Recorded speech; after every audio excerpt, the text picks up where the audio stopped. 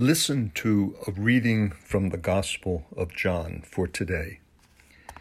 Jesus said to his disciples, "I am the true vine, and my Father is the vine grower. He takes away every branch in me that does not bear fruit, and every one that does, he prunes so that it bears more fruit. You are already pruned because of the word that I spoke to you. Remain in me, as I remain in you. Just as a branch cannot bear fruit on its own unless it remains on the vine, so neither can you unless you remain in me. I am the vine, you are the branches. Whoever remains in me and I in them will bear much fruit, because without me you can do nothing. Anyone who does not remain in me will be thrown out like a branch and wither. People will gather and throw them into a fire, and they will be burned. But if you remain in me and my words remain in you, ask for whatever you want, and it will be done for you.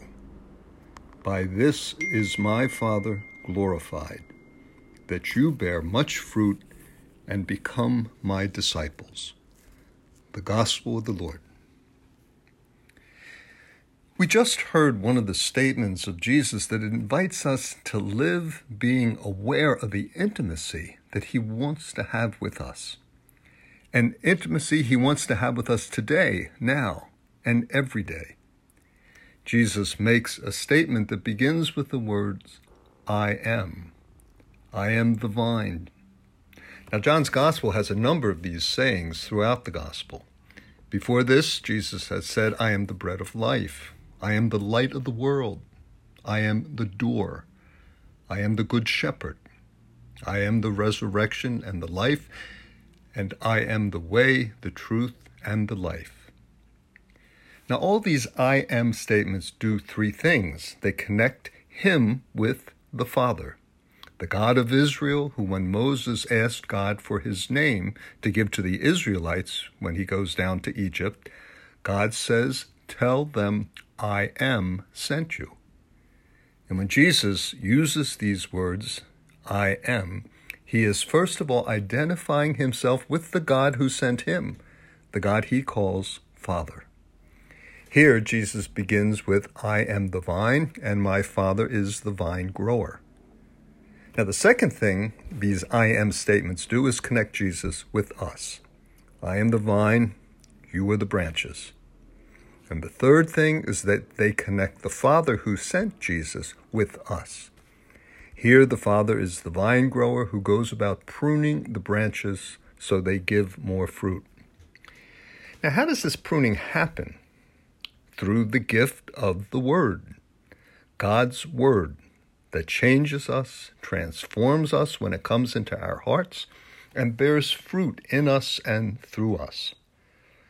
The Word of God brings forth the fruit of our living in a communion of love with God and with one another. Remember how Jesus says, you are already pruned because of the word that I spoke to you. It is through the words Jesus has spoken to us that we remain in him, and he and the Father dwell in us.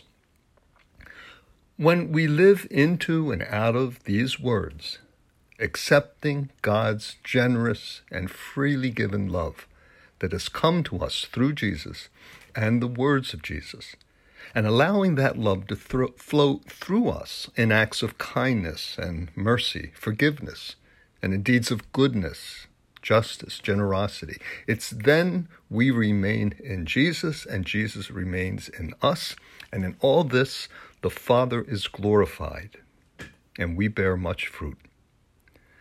Pope Francis reminds us that we are sent into the world as missionary disciples, people who embody the words of Jesus, who have within them the very Spirit of Jesus, the Holy Spirit. We are a people who have come to receive Jesus as the bread of life. We know him as the way, the truth, and the life of God, and carry that truth of God as a loving Father who loves all his children and calls us to be brothers and sisters to all. It is then that the light is in us, Jesus, the light, Jesus, the Word of God, who lives in us, in our minds, in our hearts, and in our very bodies.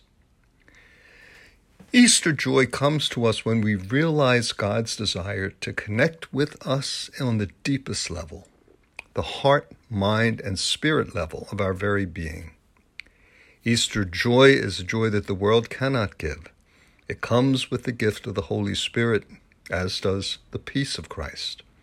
Remember on Easter night, in the Gospel of John again, when Jesus appeared to the apostles, he first said, "Peace," then he breathed on them the Holy Spirit, and then he called them to bear fruit in the world by being carriers of God's forgiveness to the world. It's good reason to say today, Alleluia, Alleluia, Alleluia. To say this today and for 50 days. It's good reason to know we have access to Jesus and the light he brings. This is Father Jim Wallace from Holy Redeemer Provincial House in Washington, D.C. Thank you for listening.